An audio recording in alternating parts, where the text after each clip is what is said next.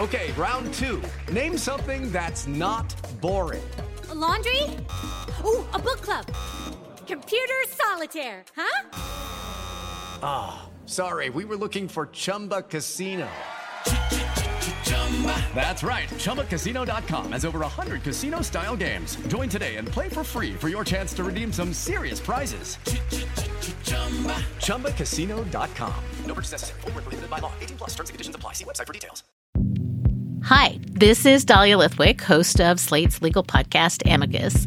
If you're listening to this show, you might be interested in Amicus's live show that we're hosting in Washington, D.C. on Tuesday, May the 14th. My colleague, Mark Joseph Stern, and I will be talking to some amazing guests, including Sherrilyn Ifill and a sitting state Supreme Court justice, all about how originalism, a relatively recently invented way of interpreting the Constitution, has taken over the Supreme Court and radically reshaped the law. It's been doctrinal rocket fuel for the conservative legal movement and facilitated the rolling back of abortion rights, the expansion of gun rights, and the obliteration of the separation of church and state. And as another wildly consequential Supreme Court term careers to its end, the court's originalists are on a tear. But there's something you can do about it, and we hope you'll join us in D.C. on May 14th to explore the possible pathways out of the current situation.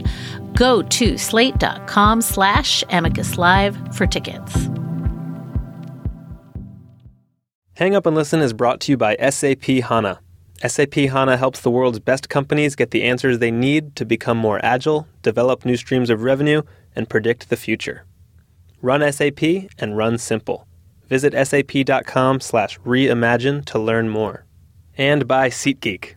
SeatGeek pulls in ticket options from hundreds of online ticket sellers to create a one-stop shop for tickets for sporting events, music concerts, and more.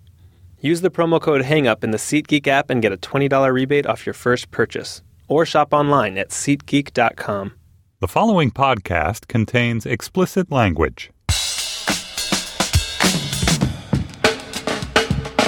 Hi, this is Josh Levine, and this is Slate's sports podcast Hang Up and Listen for the week of October 19th, 2015. On this week's show, Spencer Hall of SB Nation will join us to talk about Michigan State's bizarre last-second win over Michigan in the college footballiest college football game of this or any other season. We'll also discuss Daniel Murphy's hot streak, Jose Bautista's bat flip, and the other big storylines of the baseball playoffs. And we'll talk about Lamar Odom's near-death experience and his Kardashian-abetted position at the nexus of the sports and entertainment worlds. Joining me in Washington, D.C. is Stefan Fatsis, author of the books Word Freak and A Few Seconds of Panic. Hello, Stefan. Hello, Josh. Good job hosting. How was your travels? Last week, my travels were good. Let's both ask each other questions simultaneously. That's how this works. Did you swim? We can't decide who's hosting anymore. I swam a little bit. Where were you? I went on some slides. Do you want to tell people where you were? I went to Hawaii. I'm going to talk about it in the afterball. I can't Stay wait. tuned. I'm sure you can't. With us from New York is Mike Pesca, host of Slate's daily podcast, The Gist, with Mike Pesca and a personal friend of Kim Kardashian. I hope that you will be reading a statement from her later in this program. I hope to. I hope to give voice because this is what she needs. I've got some whimsy watches. I'm going to get right down to business. Did you guys hear the latest hot new Audible trend? It was Omaha. Yes. Then Aaron Rodgers said something funny. Do you want to tell Stefan what it was, Mike? Oh, it was chocolate related. Phillip Rivers against the Packers. Chocolate Phil. Chocolate Phil. Now, I want you to know that I think my favorite NFL Films piece of the last 15 years was about Peyton Manning's audibles. And I've subsequently named a lot of my fantasy teams for them. And Peyton used to always say one of his, dice, ice cream, alert, chocolate. Chocolate was one of his audibles. So there is precedence, but no Chocolate Phil. So do you think that Rivers was trolling Manning? And is it Phil F-I-L-L or Phil P-H-I-L? Is there a guy named Chocolate Phil that he's referencing? Well, I think 47% of the humor was that his name is Phil and that he was describing a dessert version of himself. He may not have realized. Yeah. He may have been thinking F-I-L-L and not realized that his name is Phil. Yeah, back when Drew Brees was helming the Chargers, he used to audible, meringue Drew, Linzatart Drew. Linzatart would send the man in motion. Another whimsy. Jeremy Rapanich on Twitter pointed out to us that a Broncos player had a mouth guard that had vampire fangs on it. So this is kind of a complicated one. I learned in subsequent whimsy research that a mouth guard company had sent allegedly whimsical mouth guards to Broncos running back Ronnie Hillman. So do we take off whimsy points because this is a company trying to make waves in the whimsy space?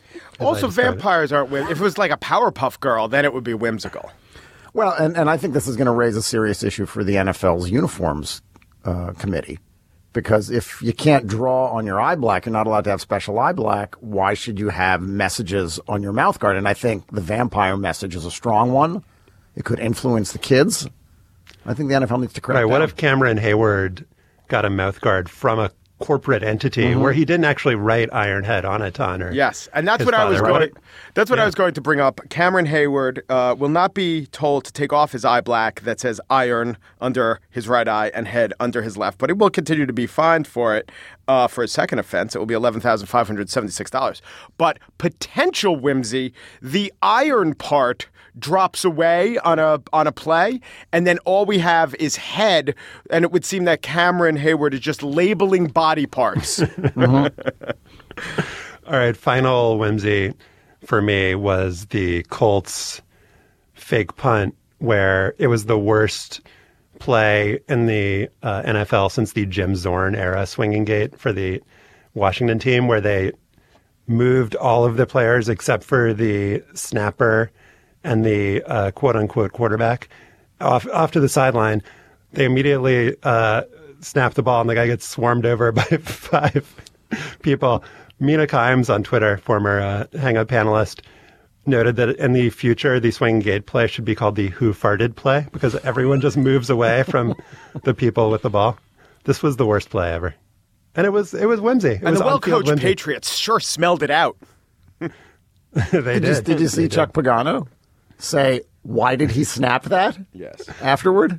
Yeah. He took responsibility after the game, but it seemed like maybe he was just doing that in a perfunctory way because it's expected of him while actually blaming his players during the game action. Correct, coach.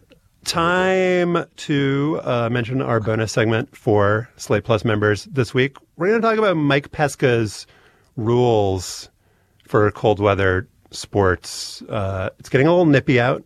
I put on my hat and gloves when I biked into work. So it's time for Mike Pesca's rules for cold weather sports. You need to know these rules before you engage in such activities. To hear this bonus segment and others like it on this podcast, the Hang Up and Listen podcast, and various other Slate podcasts, sign up for Slate Plus at slate.com/hangupplus. You can get a free 2-week trial at that same URL. It is slate.com/hangupplus. With Michigan up 23-21 and 10 seconds to go, the Wolverines only needed to punt the ball away to beat rival Michigan State. Really, they only needed to punt the ball away. Michigan State was going all out for the block and had nobody back to catch the punt. You could imagine Michigan punting it, just kind of the ball floating in the air and then just bouncing gently as the clock ran out. But that's not how it happened. The Wolverines' Aussie punter seemed overqualified for the job. Blake O'Neill had kicked an 80-yard punt earlier in the game, one of those win probability doohickeys, calculated Michigan's chance of success at 99.8%. That meant Michigan State had a 1 in 500 chance to win. Now let's listen to what happened. Here are the University of Michigan's radio announcers describing it. There's nobody back there to field the ball. Oh, he fumbled the ball! Now he fumbled it in the air, and it's picked up by Michigan State at the 20, the 15, the 10, and he's going to score! No time left. You've got to be kidding me. That you could not write. Michigan had the game on the line, on the foot, and Michigan State wins it with a 37-yard fumble return on a punt that is mishandled by Blake O'Neill. I thought he was going to cry there at the end. I like that he invented idioms that heretofore had not existed. Michigan had the game on the foot. He also kind of sounded like he turned into Chris Farley at points of that clip. And also, just to be clear, you could write that. That's not that hard to write. That's true. What you didn't hear there is that the player who ran the ball back for a touchdown, Michigan State backup safety Jalen Watts-Jackson, broke and dislocated his hip while either diving into the end zone or being piled on during the subsequent celebration, which created kind of an awkward scene. Way to ruin your own party, Jalen Watts-Jackson. In a post-game interview, Michigan State quarterback Connor Cook asked, "What the hell just happened?" Who better to answer that question than Spencer Hall, the editorial director of SBNation.com, the editor of Every Day Should Be Saturday, and a man who is somewhere between college football's moral conscious and its drunk Twitter uncle. Welcome to the show, Spencer. Oh, thank you. Pleasure, gentlemen. And this was sort of a quintessential college football moment. I think the best since the Auburn-Alabama kick six from 2013, and that it was a rivalry game, an amazingly well-played game, and then it ended with kind of a cross between total incompetence and just unbelievable, competence on the other side. And it all played out on television in a way that I think was just fantastic. They got the sad Michigan fan who was instantly memed right away. It just kind of spoke to me as the moment that personifies college football. How did you take it all in? Yeah, it's like there's a lot of things that in retrospect make sense about this, and then a lot of things that don't. This is the reason I prefer college football to the NFL, because I like a bigger margin of error. When somebody says, "Oh, I like watching the NFL because it's the best against the best," I'm like, I'm not into that extremely perfect deformed form of anything. As an aside, I never like it when you give an artist exactly what they want to make an album, because inevitably it's not their best stuff. When you get Steely Dan to the Gaucho stage, man. You get Steely Dan to the Gaucho stage where they're like, "No, people, we've removed the error. We've just got machines." Yeah, you're talking about Spike Lee up until Inside Man, and then they reined it back in. Sure, you just pick whatever artist you like. It doesn't work, right? I like a wide margin of error. I like things like, for instance, Michigan really shouldn't have been ahead in this game. They really shouldn't have. Look at the stat sheet. Michigan State's outgaining them. They have more yardage. They've got more first downs. They've got more yards per play. Special teams. Yeah, well, there's special teams. There's, by the way, another thing too. This is an Aussie punter who was captain of his Australian football team. That's whatever they call that. Yeah. Yeah, Aussie rules, right? As long as we're embracing cliches, we'll just mention that this is an Aussie rules punter who is one reason that they are so attractive in terms of recruiting them is that they're great ball handlers. They're used to catching the ball, and you typically don't have to worry about muffing a punt quite as much if you have an Aussie rules guy. Plus, they can do the moving kicks, and they just tend to be a little more athletic. Right, this is not an I kick a touchdown type kicker. No, this is not a converted soccer player who's not used to working with their hands. This is, in fact, somebody who might be a better ball handler than some people on, the offense, honestly, because if you've ever tried to play Aussie rules, it's impossible. I have no idea how anyone does it. I've attempted it, and it's probably one of the most complex and difficult sports I've played in terms of what you're doing with multiple parts of your body at once. It's right up there with kiteboarding. But yeah, this is maximum college football because it takes place, one, in this environment where you've set things up for maximum emotional stress. This isn't in Michigan State, right? This is not a happy ending. What you get is the thing that I start belly laughing watching, which is everyone who doesn't want to see this happen being forced to watch it. That's the horror movie element of it, that this is in Ann Arbor when you're supposed to have this resurgence, when we're going to take the title back from little brother, who we shouldn't even have to respect anyway. And Michigan State forces them to watch it in the most excruciating manner possible, which is, a muffed punt. I will say that Aussie Rules football is a fun game to goal judge, though. You get to make those hand signals. So as you analyze and as we overanalyze the play, I would say 99 out of 100 coaches not only make that decision, but also probably Abe Harbaugh's formation, which afterwards was criticized for not, having a guy behind the punter or extra guys back. But can you say anything? It was unfortunate that there was a fumble on the snap. Extra unfortunate that he didn't just fall on the ball afterwards. That probably would have thwarted Michigan State. Is there anything that we could say that really was a coaching mishap as opposed to just a crazy fluke play? No. And that's the best part, is that every single straw you've seen here gets grasped for. Well, maybe it was the formation. No, that's a fine formation. Like, how desperate are you to rationalize the irrational when you're getting deep into the special teams formations playbook? I don't know, Spencer. It's they had an advantage. They had a big numerical advantage at the line, and that probably was. I mean, Dan Wetzel deconstructed this on Yahoo, and he did the forensic analysis of where everyone was standing and how many were on the line, and they had two gunners, one of whom was gunning against nobody, so they were severely outmanned. But still, everything that needed to go wrong went wrong in exactly the right way, exactly the only way that it could have gone wrong to lead to the outcome that we saw. That formation allowed Michigan State to have a 99.7. Yeah, 4. No, it was higher. It was 4. Yeah. Yeah, like they had 300 plus yards punting in the game. Like, I get it. I would be doing the exact same thing if I were a Michigan fan. I would be zaprudering the hell out of this as long as I had to in order to try to grab some explanation other than you lose.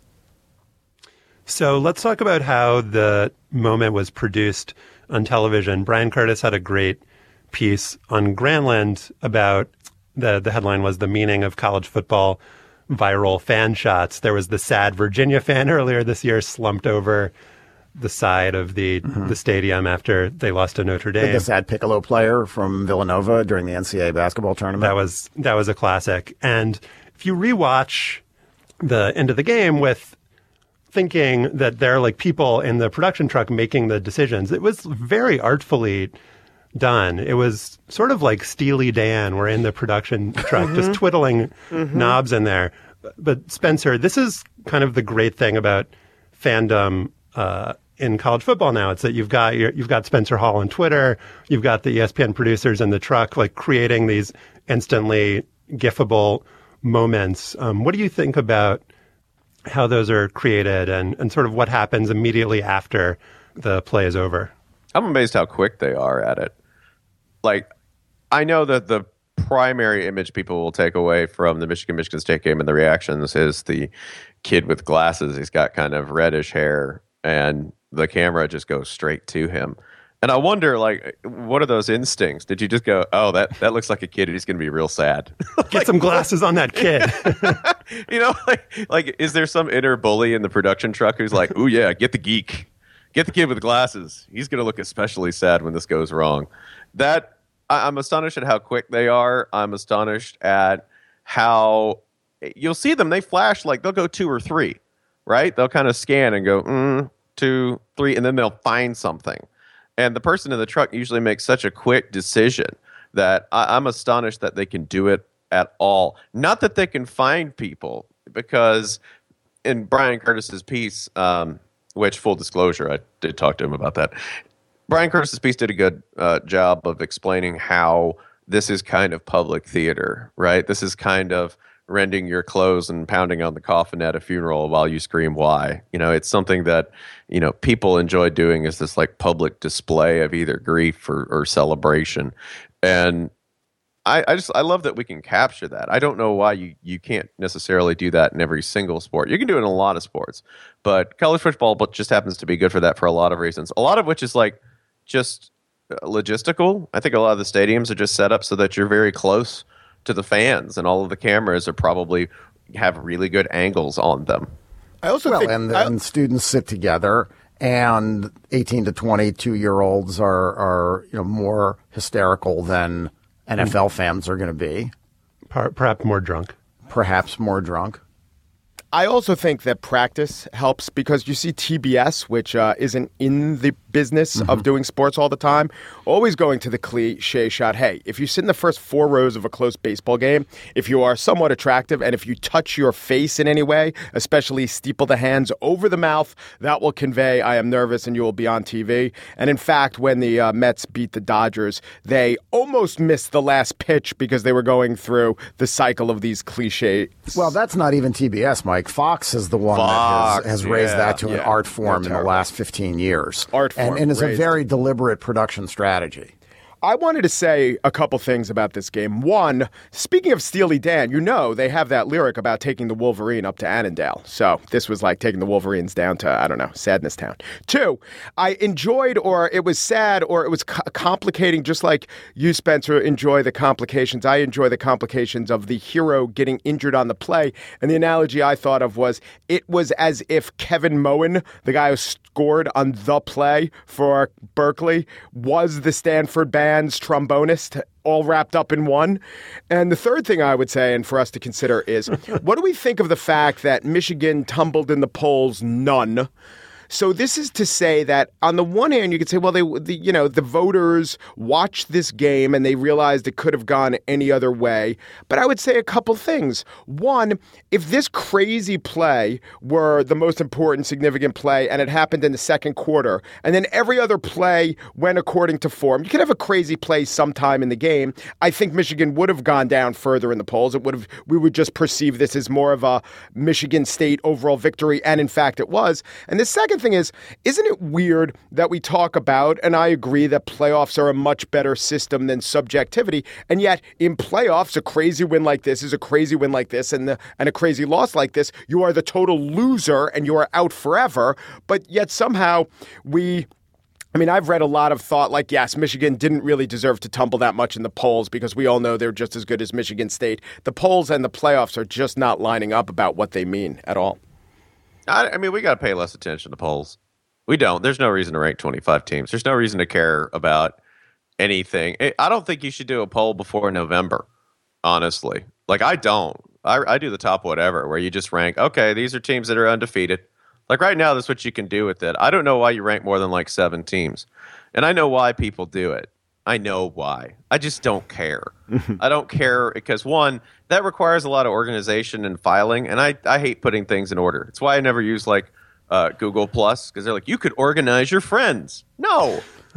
I don't organize anything, right? Much less, I'm pretty sure I know which teams would be in the playoff right now, but I'm not going to make a definite case for any of them because our sample size is tiny.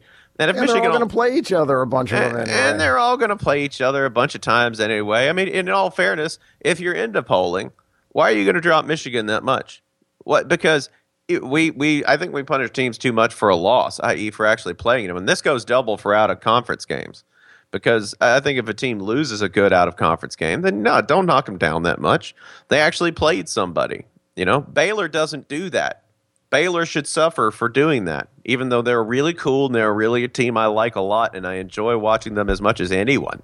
But if you're going to poll, if you are one of these poll-type people and you really enjoy the artificial ranking of things, then go ahead and do it somewhat sensibly. Yeah, every article that begins, if the playoffs started today, should only be one sentence long, and the back half of the sentence should be, that would be very confusing.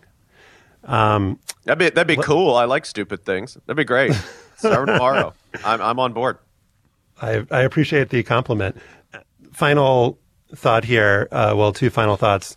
Number one, this goes into the now increasingly populated genre of Michigan punter horror GIFs. There's a dark horse candidate for best sports GIF of all time is Michigan punter looks horrified, which is a game against Ohio State. The ball bounces off the punter's head, and he just has a look like there's an axe murderer chasing him. Yeah, I don't know. That's Will Hager up. Yeah. And then finally, I think this game just speaks to the great, talking about other reasons why college football is better than the pros. I think we can all be excited that Michigan is good again under Jim Harbaugh because the Big Ten was just a cesspool for Midwesterners, it's like, why would anyone want to watch these games the last 5 or 10 years? And now these are games that you actually want to affirmatively tune into. I'll be watching Michigan State. I'll be watching Michigan, Ohio State. And so I think we can all be thankful when college football's rivalries become, or, reassert their interestingness. Yeah, I don't really buy like the argument for any team that like college football is better when X, because especially if it's a team I don't like, I like to be fully transparent about that. Like when people when people say that college football is better when Notre Dame's better. No, it's not. Notre Dame attracts the worst possible people to your sport. You don't want it. They're complete brand shoppers. You mean Catholics? Are you speaking of Catholics? Is that who you mean? Yeah, that's a quality move. That is a quick pivot. No, I mean brand name people. I mean the kind of people who are like, I like winning and winners. I have an entire sack full of things that make me almost look like a person and not like a lizard masquerading as human, right? Like the same person who has this like closet full of like Duke, Yankees, Lakers, Cowboys, probably not Cowboys now, but this like giant closet full of winning badges so that they can cover themselves in winning. And if you know like the least amount of about college football, you might be a Notre Dame fan. I don't know if that's an Alabama fan now, because that's kind of a harder thing to get on, because I think they see the people who root for Alabama and go, I don't know if I want to get on board with that culturally. But I think when Michigan's better, I like it because generally I enjoy the Michigan-Ohio State rivalry. Not because I enjoy it being better for college football. I just like to get to November and know that I'm going to watch this like grim death match somewhere in an overcast stadium.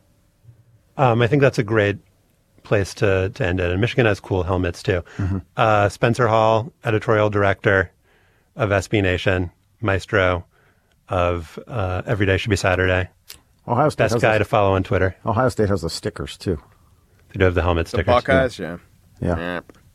You don't like a sticker? Spencer doesn't like a sticker. If they had googly eyes. I'm indifferent. That's my official political stance on Ohio What if they State. added slinkies to their helmets for every good play? Mm-hmm. How is that not an unnecessary? How is that not an unlawful benefit? Those stickers. Everyone should be suspended.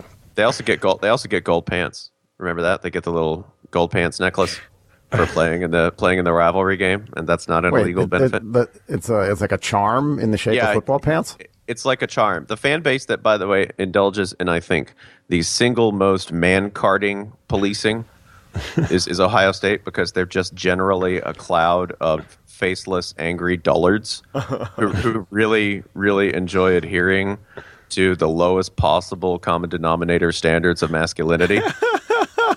They really are. They're the biggest bunch of like protein-pounding, MMA-loving bros you've ever seen in your life. Like just that guy. And yet the helmet and the pants charm. The helmet and pants charm. They're like, no. It's cool to wear that piece of jewelry. That's fine. That's like perfectly masculine. And while I agree in theory, you can wear whatever you want. That's cool. Well, I agree in theory. It's weird that you think it's cool. Inconsistent. It's wild. I mean, I respect the wild inconsistency too, but I'm going to point it out. We don't ever want you to leave, Spencer, but it's been great to have you. Talk to you soon. Pleasure, y'all. Thanks. Spencer Hall, ladies and gentlemen. You can follow him on Twitter. Best person on Twitter, at EDSBS. This week's episode is sponsored by SAP. SAP HANA helps the world's best companies get the answers they need to become more agile, develop new streams of revenue, predict the future, and reimagine the way they do business. Run SAP and run simple. Visit sap.com/SAP HANA to learn more. The home teams are both up 2-0 in baseball's American and National League Championship Series, with the Royals beating the Blue Jays 5-0 and 6-3, and the Mets winning over the Cubs 4-2 and 4-1. While the Royals' Game 2 win was a team effort, with the Kansas City bullpen shutting the Blue Jays down, and Eric Hosmer, Mike Moustakas, Alex Gordon, Alex Rios, and Kendrys Morales collecting RBIs in the decisive seventh inning, the Mets have been led by a much smaller crew. Starters Matt Harvey and Noah Syndergaard, and reliever Juris Familia doing the pitching, and mostly just Daniel Murphy doing the hitting. A little Grandy mixed in there, Curtis Granderson. Murphy homered again on Sunday. Now his home runs in 4 straight playoff games and 5 postseason games overall, with those home runs off of 4 of the best pitchers in baseball: the Dodgers' Clayton Kershaw and Zach Greinke, and the Cubs' John Lester and Jake Arrieta. Murphy, who before the last 2 weeks was best known for missing the first 2 games of the 2014 season for paternity leave and saying this year that he disagrees with the gay lifestyle, will be a free agent when these playoffs are over, and he's made himself a lot of money over the last couple of weeks. Well, maybe make himself more if he stops talking about the gay lifestyle. Mike, he is a member of a long line of unlikely postseason baseball heroes. Among your Hatchers, Ecksteins, Lemkes, and Sterling Hitchcocks. Maybe throw a Pasednik in there, too. How much have you enjoyed the Daniel Murphy playoff experience? To the extent that while I thought I was pretty firm in my open acceptance of the gay lifestyle, after the 4th straight home run, I'm beginning to reconsider. He's maybe got some good points about that. And listen, to be fair to Daniel Murphy, it wasn't bigotry. It's just ignorance. He's being what he thinks is a good Christian. In fact, he has a plush Pope Francis doll in his locker. Coincidence? I think not. Daniel Murphy's a great hitter, and he's a great specific kind of hitter that gets you called a professional hitter, which is to say, almost never strikes out. Still in this day and age when the smart people know that striking out is a consequence of doing the good things in baseball, not striking out still is valorized, and it is kind of impressive how seldom he strikes out, has power to all fields, and studies and works hard, but also doesn't have too much power. He doesn't hit a gaudy amount of home runs.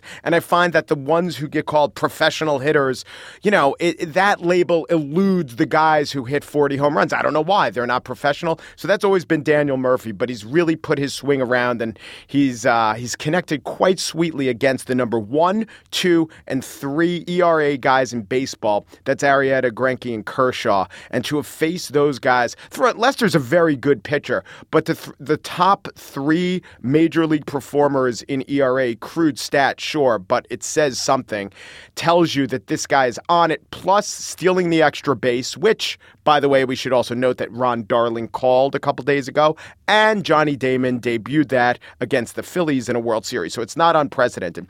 But stealing the extra base and making the game-ending play with a diving catch at second. He's not usually good at second. He's having a fantastic and compelling postseason. Yeah, and he is a good hitter. Professional, in fact. His OPS plus average, this is the statistic that measures how you hit versus the league average, and totally average hitter would be 100. His OPS plus for his career is 110, which means he's 10% better than average. So he's good. He's not this good.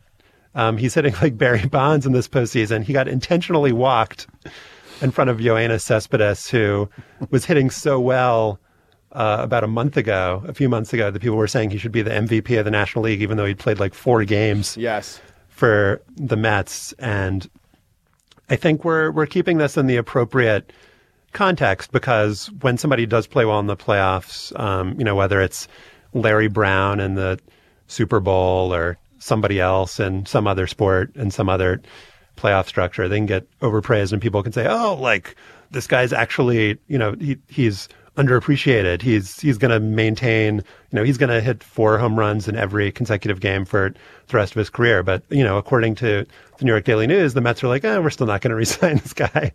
We're going to enjoy this for as long as it continues. I would not compliment the Mets' unwillingness to re-sign someone as proper perspective. Someone, I forgot, one of the Times columnists duly noted that they think they're running a team out of Milwaukee. Fair. But someone will look at his postseason numbers, particularly the last 4 games, and say, hey, we should pay him above market value. I mean, and also say that he's a winner, right? Winner. He's a winner. He performs well in the clutch every single time. Every single time. He is 30. He is going to be a free agent for the first time. He has been compared to players who earn about $10 million a year. He's getting paid $8 million this year. The Mets could offer him, $15 million or something in that tender situation that nobody ever signs in baseball. Yeah. So he will capitalize on this, but I find it hard to believe that we still operate in a baseball culture, though maybe I shouldn't, where general managers might look at this extremely tiny sample size and say, we need Daniel Murphy because he's all guts and glory, and he's a scrapper, and he's a professional hitter. Don't you have to be older to be a professional hitter? Don't you got to be like 34, 35? You usually have to be a little worse at fielding, and he's not great at all. But and you got to be a little bit fatter, don't you? He's bad enough at fielding. He's bad enough. But you know what? The thing is, he's bad at fielding, but he could play so many different infield positions slightly below average. Right. So that's an asset. So the thing with the Mets' success this playoffs, and also I think you could make this case for all the other teams, and what it shows to me is that if there's any one aspect of your team that's outstanding, then there's really no excuse to not try to win the World Series every year. The Blue Jays have the offense. The Royals have the bullpen. The Cubs are probably the most well-balanced team in the playoffs. They've got young talent everywhere. And the Mets have the great young pitching staff. And there was a time this season when the Mets were really struggling with offense. They were refusing to spend money, when I think a quote unquote like kind of smart fan might have said, you know what, let's not try to go too overboard. The Nationals are the better team. This isn't really the Mets year. But with the way the postseason is structured and the way, somebody like Daniel Murphy can get hot, it's certainly not unprecedented. Like it happens every year that someone you don't expect gets hot. So if you have an aspect of your team that is great, and you have to factor in that maybe something you don't expect will go well too. I think you have to have an optimistic view of things, and you can't just say, well, maybe it's not our year. Well, you have to argue that the thing that is going great will continue to go great. In the case of the Cubs, the young hitting. In the case of the Mets, young pitching. Young pitching is not something not that it will, but that around. it can. That it can. And it's unpredictable. And so sure. There are enough seasons where you have no chance that when you do have one, you can't just throw it away and say, oh, well, our pitchers will be healthy next year. No, they probably won't. Well, it goes to the point that you made a couple of weeks ago, Josh, about also serving the fan base when you recognize that you've got that kind of an opportunity. And in the Cubs case, I think that's a case in point. I mean, the last series for the Cubs, that was so much fun to watch what was going on in Wrigley and to watch them clinch to clinch the series there and to have this optimism that they could actually get to the World Series. It's fun to watch what's happening in Toronto. It's fun to watch what's going on in Toronto too, and even in Kansas City, whom I dissed last week. And let me also make the point as far as the Mets hemming and hawing and signing someone. No one in that organization had the attitude, oh my God, we've been blessed by not God, but restrictive contracts that our four aces, their entire rotation is paid less than, I'm not even going to say Jonathan Neese, who came in for a very fine inning and was a member of the rotation, because Neese gets $7 million this year, and all those other guys, Matt Harvey's the highest paid at $600,000. Familia also only gets paid like $600,000. So when you have someone saying, I'm going to give you four of the best young arms, and their total salary is going to be a third of the guy who's the sixth man in the rotation, for you to not go for it would have been criminal. Now, I'm glad they did, but it also harkens back to this whole, when we talk about the Seahawks being geniuses, it seems like a way to win. I'm not slotting the Mets into the World Series yet, but the Cubs, the Mets, across sports, is to take advantage of these horrible contracts, that allow you to keep these young arms under team control and at artificially depressed prices. It's the one area where I'm somewhat sympathetic to Matt Harvey. Yeah, and his innings count. Yeah. I think that's fair. All right, now we can talk about whether we're sympathetic to Jose Bautista, who flipped his bat. I don't think flip is really the right verb. He flung it in triumph after hitting a 3-run homer that led the Blue Jays into the AL Championship Series, beat the Rangers in the AL Division Series. And the thing that I think we probably can all agree that it was a fantastic moment. There wasn't anything kind of mean-spirited about it. And if there was something mean-spirited about it, who the hell cares? But there was a player for the Rangers, Sam Dyson, who said he's a huge role model for the younger generation that is coming up playing the game, and he's doing stuff kids do in wiffle ball games and backyard baseball.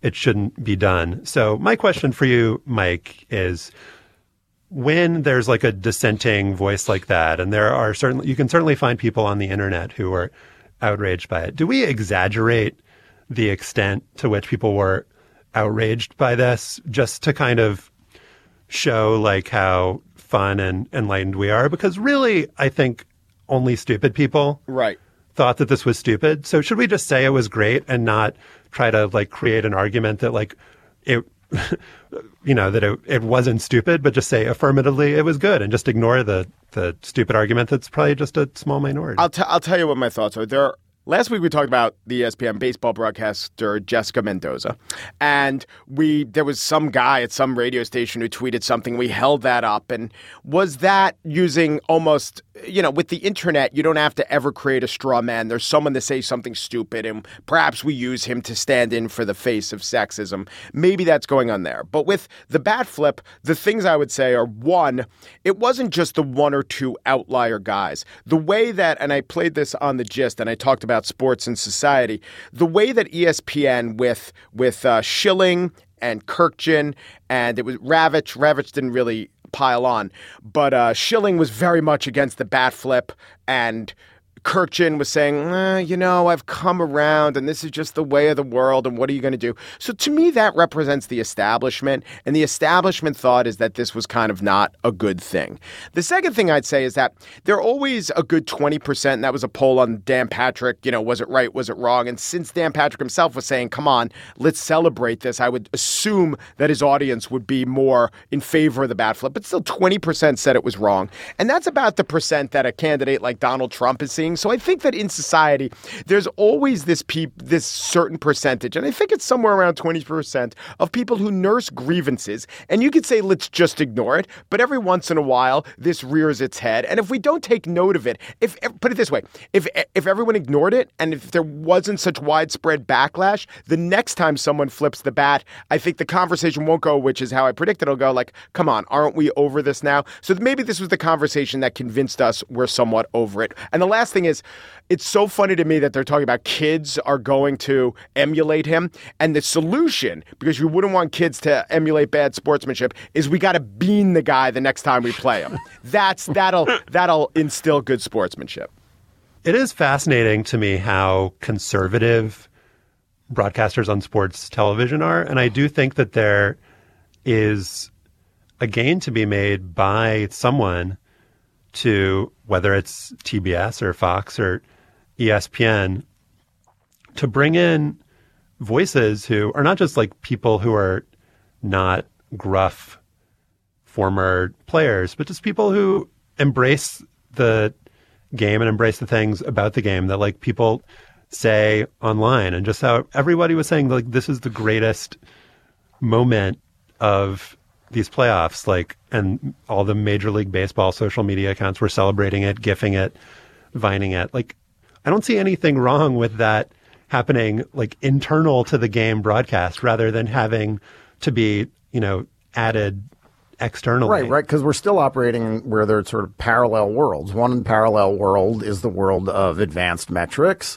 and more complicated and intellectual analyses of what happens on the field. And the other is the sort of joyful celebration of what happens on the field and recognizing that for all of the money and for all of the dipshit ownership groups that run these teams, let's not forget that the Mets are controlled by the Wilpons, who lost their shirts. Why can't we forget Madoff? Well, because I haven't heard anyone really discuss it lately in all of the happiness over the Mets' good fortune. Great. So we just mentioned it there. But for all of that, there is the reality that most people consume sports the way, in a way that makes, because it makes them feel happy. And you don't really get that from broadcast, because broadcasts try to drive right down the middle of the road. There is no room for whimsy, and there is no room for sophisticated analysis. I think, if anything, they are a little reactionary, and they hire these old players that have these old school values, but I'm not even saying out of touch. It just seems reactionary, conservative, more in keeping with the fact that we're going to play God Bless America in every seventh inning and have flyovers. But I think there are correctives to that. I do think it would shock me if Gus Johnson were really upset just by the way he bombastically announces a game with any sort of exuberance. And I really think Ron Darling's an excellent corrective to that, because there was a good split between whether the Utley slide was clean or dirty, but Darling's going to come out in the side of I don't have to be an old school table pounding traditionalist, but also he has enough credibility where when the in one of the games, this is the game after Utley, they thought the umpires were warning both teams and Darling just yells, no. So he has enough credibility as a traditionalist and is a brilliant guy, but is also not a stick in the mud, old school, unthinking chest thumper. And there's also something about it that is like politics, Mike, where you can't stray too far. You can't be all the way out on the left or all the way out on the right on a mainstream broadcast. I think you could be all the way out on the right. You could be close to all the way out on the right. I don't know. I mean, I guess Curt Schilling was on the air for a long time. That is a extreme infield shift. Also, let me just end this with a plea for sanity from the listeners. We're all, sophisticated adults here. It annoys me when people say, why do you hate the Royals? You don't talk about the Royals. Why do you hate? I mean, Stefan does hate the Royals, so that's fair. But he doesn't even like the Lord's song. It's crazy. Sometimes things happen that we want to talk about, and because they make interesting conversation, and the Royals have been good, but we wanted to talk about these other things. It doesn't mean that I don't like your team. Let's just settle down here. I mean, that's like some sports talk radio bullshit. We'll talk about the Royals some other time, or we won't, and that's fine. All right, time for a word from our sponsor this week, SeatGeek. It helps you find the best value when you're looking for tickets, and it's offering $20 off to listeners who use our promo code, which is HANGUP. This is a big sports time of the year. You got your baseball playoffs, hockey, start of the basketball season. You've got NFL, LSU, Alabama tickets. If LSU doesn't lose to Western Kentucky, which I'm very afraid that they will, LSU, Alabama tickets are going to be a pretty penny. So you need to get on SeatGeek. You need to get on your SeatGeek app. It does a lot of things that other ticketing sites don't. Pulls in ticket options from hundreds of online ticket sellers to create a one-stop shop. When you're on SeatGeek, you're seeing virtually every ticket option available all on one page. They also have a feature called Deal Score. It ranks every ticket on the market with a 1 to 100 value, and it plots the best deals on a color-coded interactive map, so you can identify the best ticket values in the building at a glance, which is very valuable. Shows you the ones that you want, shows you the ones that you don't want, all color-coded. SeatGeek's mobile app also makes the ticket buying process seamless and easy. Once you find a ticket you want to buy, you can complete the purchase with just 2 quick taps. There's no faster way to buy tickets. And we've got a great deal for you, the Hang Up listener. Download the free SeatGeek app, enter the promo code HANGUP in the app, and SeatGeek will send you $20 once you've made your first SeatGeek purchase. Every ticket purchased on SeatGeek is backed by a 100% guarantee. So download that free app and enter the promo code HANGUP today. SeatGeek. Get it. Enter the promo code. On Friday, ESPN's Ramona Shelburne reported that the condition of basketball player Lamar Odom had improved.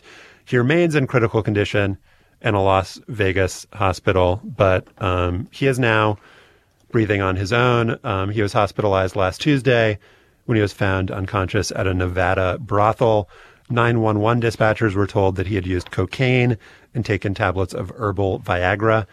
The 35-year-old Odom was a New York high school basketball legend, college star during a brief tenure at the University of Rhode Island, a 2-time NBA champion with the LA Lakers. But his fame as an athlete was marginal compared to the attention he's received since marrying Khloe Kardashian in 2009 and appearing in an array of Kardashian-affiliated reality TV fare. Odom's Kardashian connection made him a tabloid target, and in 2013, TMZ reported that he had a serious drug problem, reporting that seems to have been corroborated by recent events. Odom's mother died of cancer when he was 12. He had a child die of SIDS. His best friend recently died from heroin addiction a few months ago. Lamar's reaction to that last death was captured in a scene from Keeping Up with the Kardashians, the TV show on E! In this clip, you'll hear Lamar's ex-wife, Khloe, get interrupted by a phone call from Lamar, who is sharing the news with her. I was thinking I want to rent like a big yacht and like go somewhere. Where?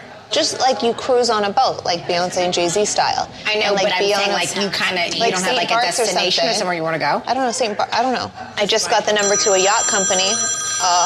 Did you? Oh, so you're really trying to do this? Hello? I'm so sorry. Lamar's best friend since he's been like 12, Jamie, just passed away unexpectedly. This is all just really upsetting.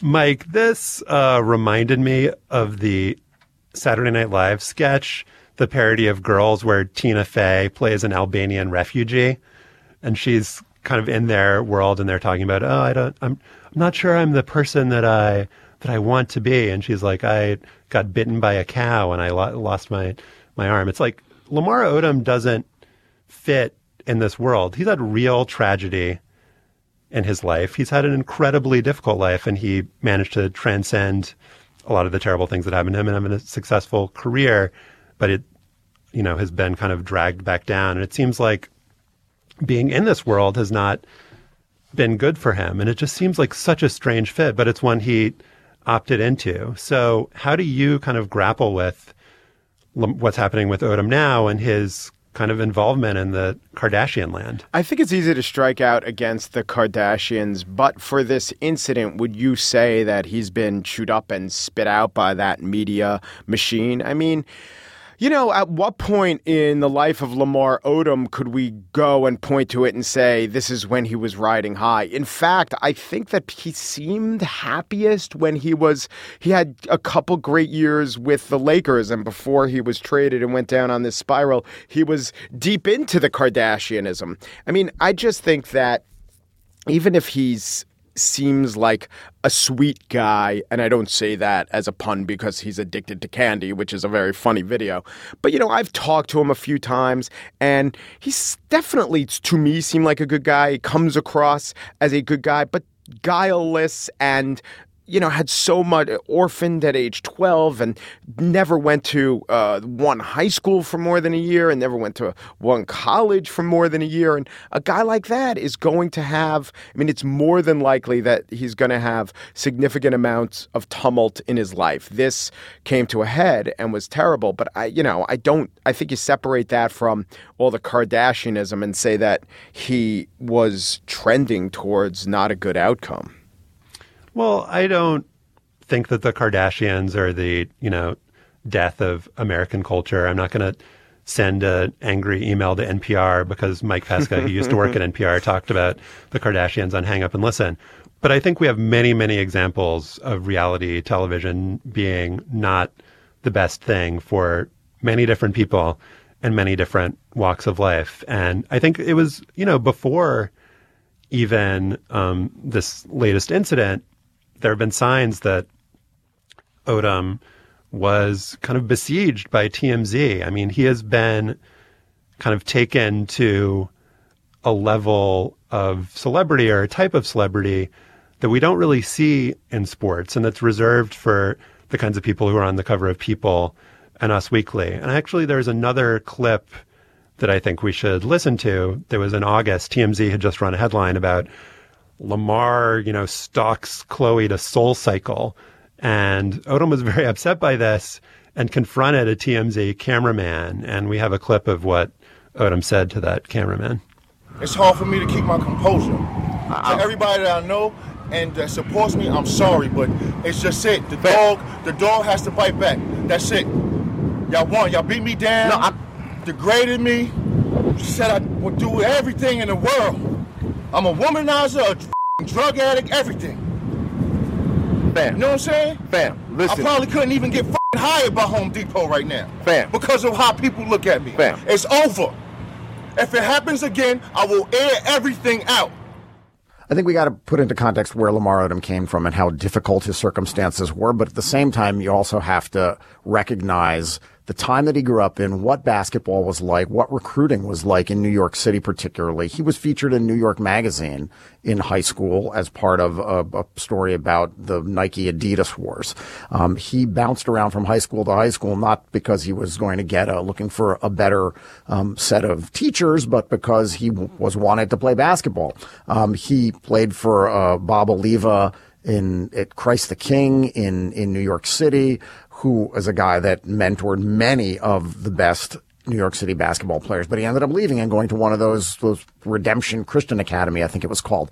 His tenure at URI, which you mentioned, Josh, was completely pockmarked. He originally was going to go to UNLV. There was a Sports Illustrated report that someone had taken the SATs for him, or there was other cheating involved in taking the entrance exams. URI let him come as a non-matriculating student for a semester, didn't let him in, then reversed course and let him in. The university president, whom I interviewed at the time, told me that he felt that he wanted to make exception for Odom because he showed signs of being a good student. And I sat down and I talked to him and looked him in the eye. His coach was Jim Harrick at URI, who had been involved in all sorts of issues at Georgia. I mean, he stayed 1 year. I had done a column for the Wall Street Journal that reported I got a hold of his transcripts. 5 incompletes later were changed to B's. He wound up getting 4-letter grades in 18 classes. So this is a guy who's been record. He's been used. Yeah, this is a guy who's been used to kind of every stage of his life. But I don't think we could argue that his life would be better if he wasn't a preternaturally gifted basketball player. I think that basketball has given him a lot. And there have also been people circling him his whole life who have been trying to take from him and take advantage of him. And I think it's, easy to see this latest phase of his life in the same context. Somebody who's very troubled and has addiction issues. And it is also impossible to know exactly how the people who are using Lamar Odom contributed to his personality and to his addictions over the course of his career. Getting the kinds of passes that he got and showing the kind of indecisiveness, and particularly when he was in high school and college, advice about where to go, whether to sign with an agent, whether to turn pro. For someone who grew up as unstable as Lamar Odom, and look, we can't psychoanalyze Lamar Odom, but certainly the conditions in which he was raised and the people that hovered around him and tried to influence him had to affect the way he became as a professional. And by the way, the stories about Lamar Odom, Mike Wise had a piece up on ESPN over the weekend about Odom, testifying to his genuine goodness as a human being. Talking to a guy that was in his employ for a long time, saying, this is the one guy that cared about me and cared about other people. How do we then parse his decision to become part of reality television and how that contributed to the end of his career? I don't know that we can. Well, you're right that we shouldn't psychoanalyze, but it's just hard not to think about a guy who grew up without a family making the decision to join kind of the most famous family on Earth at this point. And there's an interesting piece on Slate about how he was treated sympathetically by Keeping Up with the Kardashians. He was somebody on the show or in the tabloid media? On the show. That he was seen as somebody who had issues, but was genuinely, as we've said, very likable, seemed sincere, seemed grounded in a way that the other, quote unquote characters on the show were not. Mike, if, having met him in a reporting context, I think you said that he was somebody that you rooted for and just seemed like was a good person. Yes. And so I think that that's how he's perceived by a large portion of the American media consuming populace who are not sports fans. And he's has 4.4 million followers on Twitter. The only basketball players who have more are people like, LeBron James, Kevin Durant, and Shaq. I mean, this is somebody who's genuinely famous, who, I assume the three of us collectively, I had to go back and look at how TMZ had covered him and look at some of the clips from the Kardashian show, because I'm not following this at real time. Those of us who consider ourselves primarily sports fans, I think are just not cognizant of how famous this guy is. And I think that people genuinely do care about him and sympathize with him.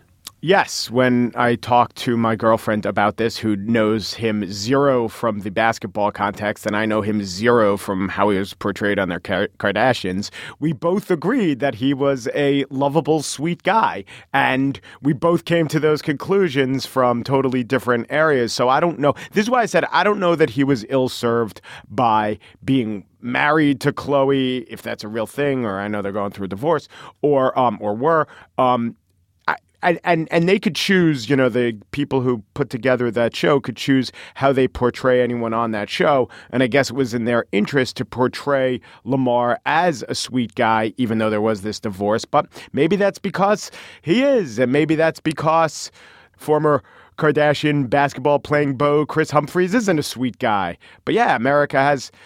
I didn't stop to think, of course he's on the tabloids. Lamar Odom is famous, but I didn't stop to think he's famous because of the Kardashians. I just realized, that's a little bit, to me, that was a little bit in his fame that kept it going on after he stopped being a good player. But no, that is the huge bulk of it to most people. It's impossible also to know how much help Lamar Odom wanted with whatever addictions he's had, but for being part of this incredibly wealthy, media-obsessed family, it doesn't seem that anyone there might have been looking out for him, at least in a public way.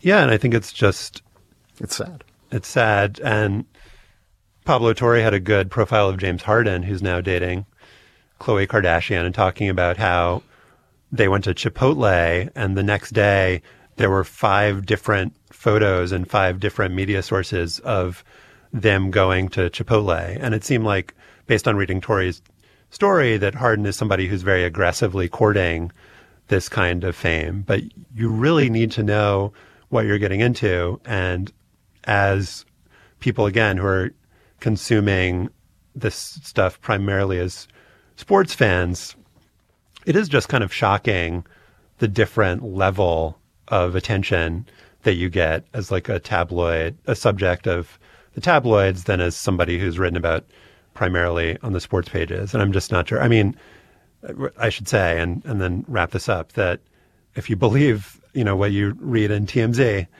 that Odom's recent bender that led to the 911 call and his hospitalization was actually motivated by his portrayal on the show. And that clip that we played of the yacht conversation and the reporting on his friend's death, that Lamar Odom hasn't been on Keeping Up with the Kardashians in the last year or so, but they're still talking about him. And he was upset about the way that he was portrayed and the way that he's talked about. And, as soon as you become a part of that world, you lose control of your image. Like it's not like you're writing about yourself for the Players Tribune. You have other people creating your image. Well, and to add to how much you believe TMZ has reported that he's dead.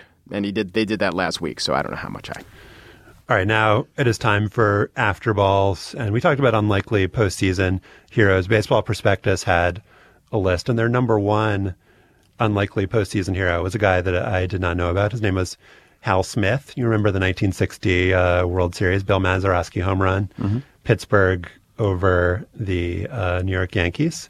But it was Hal Smith who had the 3-run homer to give the Pirates the lead when there were 2 outs in the 8th inning. There would be no Bill Mazeroski without Hal Smith. Did he throw his bat? Of course not. Of course not. That would play the game the right way. He did. He never had a good season again after that. This was Hal Smith's last good moment. And his name was Hal Smith. Very generic name for a great baseball moment. Mike Pesca, what is your Hal Smith? Well, just to show that I could react to late-breaking news, as I was sitting down to do this show, comes across the transom, which is what I call my email inbox, NBA All-Star Chris Webber to teach in WFU's new sports storytelling program. WFU is Wake Forest University. I think they should have just gone with Wake Forest. Anyway, here's how that Chris Webber, as they describe him, 5-time NBA All-Star, sports analyst, businessman, and film producer, has been named a professor of practice for the 2-year program housed within the university's award-winning documentary film program. He will teach a course on sports, race, and society. Now, the guy running this program is Peter Gilbert, who was one of the producers, though not the director of Hoop Dreams. And he says that he met Webber all those years ago when they were making Hoop Dreams back in Chicago. And then the press release goes on to quote Weber saying, I've been involved with the NBA for 25 years. As I understand firsthand how sports, business, race, gender, and economics mesh, sports storytelling gives us a platform to explore these issues in an academic setting. I don't disagree with that. And yet, what are exactly Chris Webber's bona fides as a sports storyteller? I looked it up on Twitter once or twice. He criticized journalism. He also took issue with the Fab Five documentary that ESPN won some awards with as part of their 30 for 30. It was a taking issue that Jalen Rose, who calls Chris Webber his brother, blah, blah, blah. But Jalen Rose also called Chris Webber delusional.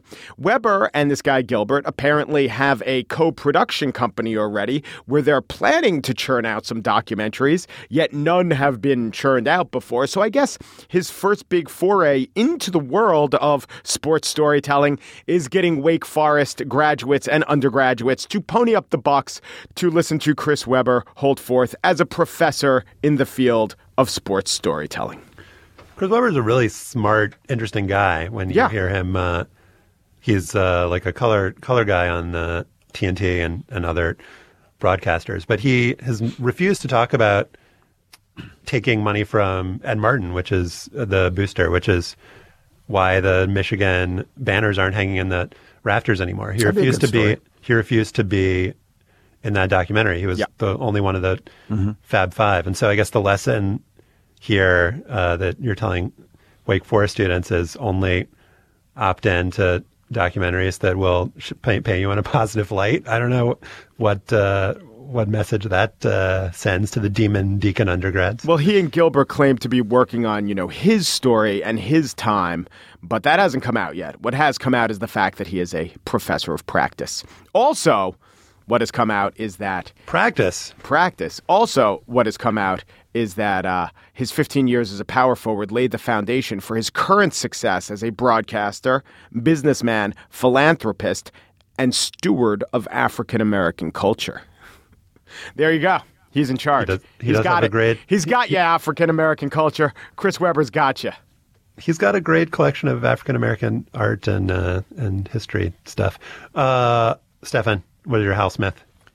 Before Saturday, arguably the worst play in college football history occurred in the Rose Bowl on January 1st, 1929, when Cal defensive lineman Roy Riegels picked up a fumble at the Georgia Tech 34, got hit, lost his bearings, and ran 65 yards in the wrong direction before he was tackled by his teammates on the Cal 1.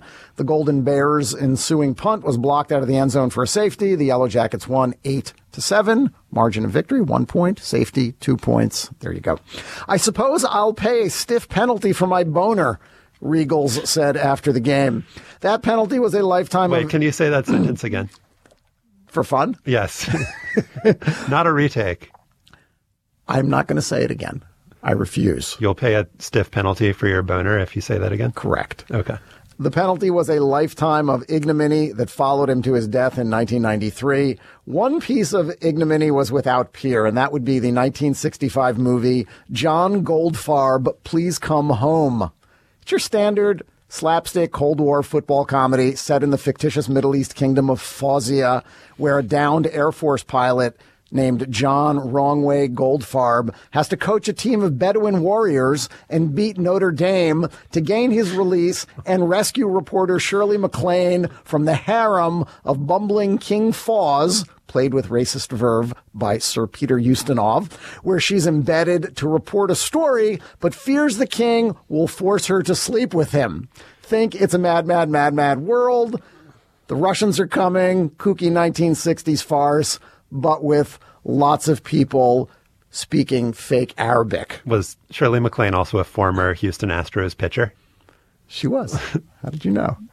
Before the desert hijinks ensue, journalist MacLaine and pilot Goldfarb had met. Not so cute. Let's listen to the clip. Edom should be grateful. No one remembers John Goldfarb, but no one will ever forget Wrongway. Oh, you four-eyed cobra. I've been running away from that name all my life. In the right direction, I hope. Blow it out your teapot, Iceberg. That's your nickname, isn't it? You've got an insolent mouth, Goldfarb. Go play with your typewriter. This little boy Noah. Let Mommy Give me know. that. This is the State Department. You're in the wrong building.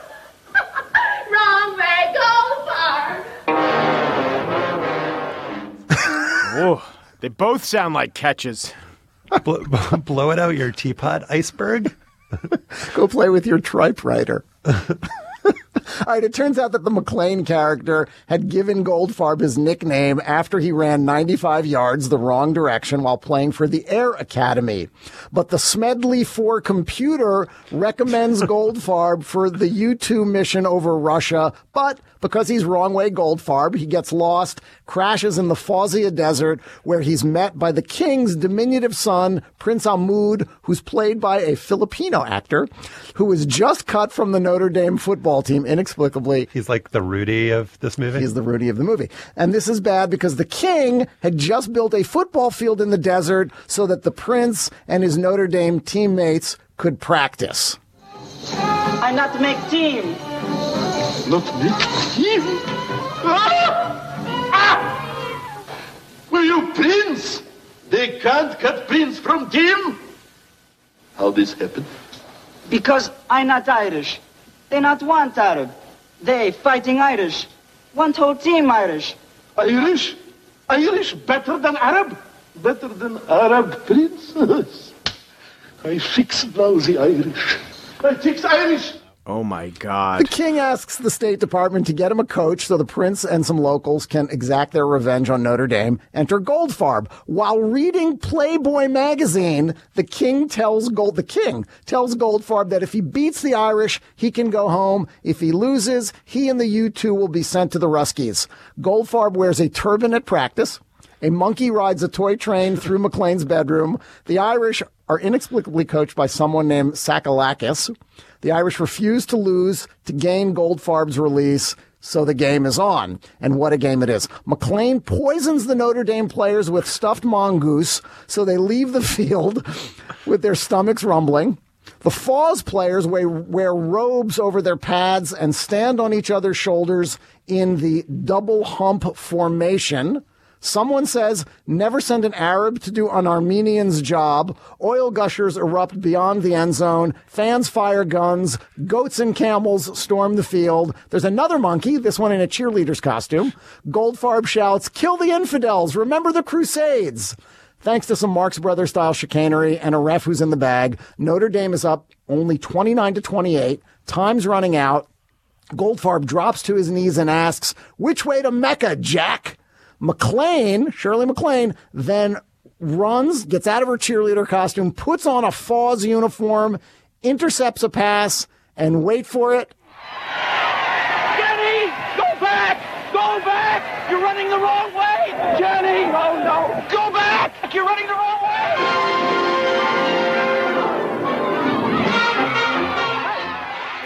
She was running the wrong way. Wrong way, Jenny. Notre Dame can't tackle abroad. And as McClane crosses the goal line, an oil gusher explodes, carries her aloft as time runs out. Foz 34, Notre Dame 29, the future of Western civilization 0. This movie doesn't actually exist, does it? It exists. It was written by William Peter Blatty, who did The Exorcist. Oh, my God. Movie scores and movie accents, a bit less subtle back then. Can you imagine if that game was on Sunday Night Football, what our whimsy watch would be the next day? Poisoning the other team with stuffed mongoose. Whimsy or not whimsy? Monkey on the field? Whimsy? Whimsy. I agree. Yeah. The goats, I'm not so sure. The goats look rather menacing. Josh, what's your house myth? I've been to 38 weddings in the last 11 years. Is that true? That's an actual count. Yes, I counted within the last couple weeks. So if you guys want to start working on the advanced stats, the metrics of my wedding attendance. So some of them have been here in D.C., other places in the U.S. The last wedding that I went to last week was in Hawaii, which is a long way away. And I always enjoy the weddings. Always fun. Good to see people. But what happens inevitably is that the weddings are scheduled in conflict with some sporting event. And I'm not some Philistine. I'll go to a wedding, even if it conflicts with some game that's on TV. But the thing that galls me a little bit is that, and I'm sure a lot of people out there can relate, there's always a wedding conflict with the LSU-Florida game. Very relatable afterball topic. 2006 game, I was at John and Rose's wedding. Great wedding. bad LSU Love Florida John game. and Rose. Yeah. Nice people. So what always ends up happening is I'm like looking on my phone. I'm like kind of furtively, not during the ceremony, maybe during the reception. It did happen a couple weeks ago at a wedding I was at that somebody's watch ESPN like came. There was a roar on it during the wedding ceremony. I would never do anything so gauche. But this year I decided to take a different approach. Wedding again conflicts with the LSU Florida game. LSU's undefeated at this point of the year. Even with the time difference? At this time, Leonard Fournette still has all of his limbs attached. This could be a great season. The LSU Florida, it's always a great game. So I decided I'm going to avoid all mention of the game. I'm going to DVR it. I'm going to watch when I get home. So there's a major time difference. The game is going to start just before I get on the plane in Hawaii. And so I need to avoid mention of the game for like 12 or 14 hours. And this is some grad level. This is like PhD level time shifting, because I also decided I'm going to time shift the Mets-Cubs game. And I'm laying over in Chicago. So this is not as challenging as like Ruben Tejada trying to avoid the outcome of the Mets game, broken leg. You'd imagine that Ruben Tejada's friends are like, hey, great win for the Mets last night. And he'd be like, no, I haven't watched the game yet.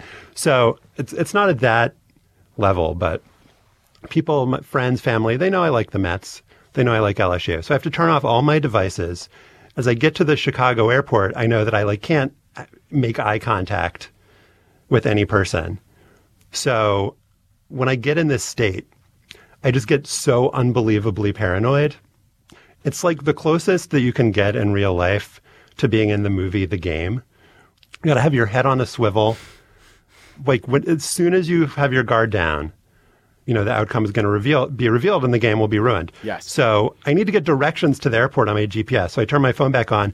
As soon as I turn my phone back on, I get a text. It's like an auspicious start for LSU. I'm like, oh my God, motherfucker. Like the second so I turn my phone back off. I navigate to the airport by feel, put on my noise canceling headphones. The batteries die in my headphones.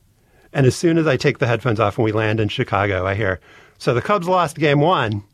Like, all right, well, one half of the time shifting dream has died. I'm incredibly sleep deprived and jet lagged at this point. Get on the plane from Chicago back to DC. I see Michael Wilbon in first class. He's like, hey, Josh, how about that LSU game? No, he actually doesn't know who I am. So I managed to dodge that bullet. Get back home.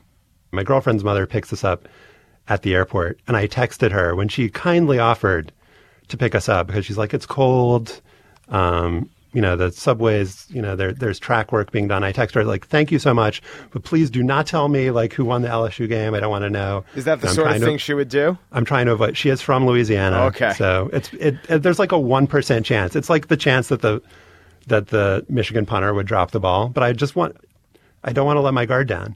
So she texts me back, not at all responding to anything but LSU. She's just like, what time is your flight getting in? I neglected to mention what time our flight was getting in my extreme need to mention not to say the LSU game. So after all that, I watched the game. I basically succeeded. LSU wins. I didn't know the outcome. And then I just fell asleep. I couldn't deal with watching the Mets game. So I never watched game 1. Who won the game? The Mets. Of what game? The LSU game. I think LSU won. There was a fake field goal at the end. Whatever. I just thought you took it too far when you asked every other wedding guest to conduct their conversation with their lips shielded by the play cards, just in case you unwittingly read their lips. That I thought was a little bit being a bad guest. I just don't know what I could have done differently. I had to do what I had to do, Mike. Don't you just envy all these people in the world who go around so blithely ignorant of every outcome in sports? Mm-hmm. I don't know how they do it. They don't know anything. I was once married to a woman who never knew what was in the Super Bowl. It's like a superpower. How do you do that? There's that contest.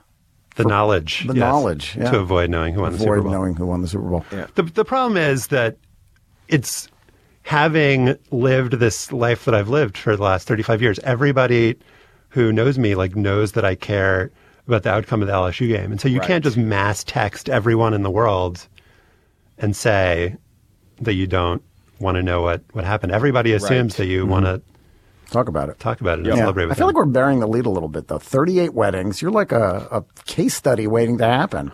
We'd love your feedback on what we talked about today. Do you know who else was in John Goldfarb, Please Come Home? You can email us at hangup@slate.com. Harry Morgan, Jim Backus, Telly Savalas. Wow. So for those of you playing along at home, Sherman Potter, Mr. Magoo, and Kojak. And wait, there's more. Can we gather links to the stories we discussed at slate.com/hangup? Mm-hmm. Subscribe to Hang Up and listen to iTunes. You can find us by going to iTunes.com/Slate Podcast. It's like the funny blooper reel that intercuts the credits. Go ahead. When you're there, fascinating fact. Leave us a comment and a rating. Become a fan of Hang Up and Listen on Facebook at facebook.com/hangup and listen. Our producer is Zach Dinerstein. Executive producer of Slate's podcast is Andy Bowers. The equivalent for Stefan is people coming up to him and telling him about that missed extra point he didn't want to know about. Hang Up and Listen. It's part of the Panoply Network. Richard Crenna played John Goldfarb. Don't know who Richard Crenna is. Stefan, Richard Crenna was the guy in First Blood who said, "It's over, Johnny." And then Rambo said, "It's not over. Nothing's over until I say it is." That was his long rant at the end. But he touches it off with, "It's over, Johnny." Wow, he was in the Rambo movies, too. That's what First Blood is. No, I know. Oh, all the Rambos. All of them. He was like in 3 of them. He was like the one guy who didn't die. Check out our entire roster of podcasts at itunes.com/panoply. A young Jerry Orbach as Pinkerton. I didn't even mention the names of some of the characters. But you will now, during the credits. Remember Zelma Beatty and the name of some character. Harry Morgan, Secretary of State Deems Sarajevo, the head of the CIA, heinous overreach. The chief of the Middle East Division of the State Department, Miles Whitepaper. And thanks for listening.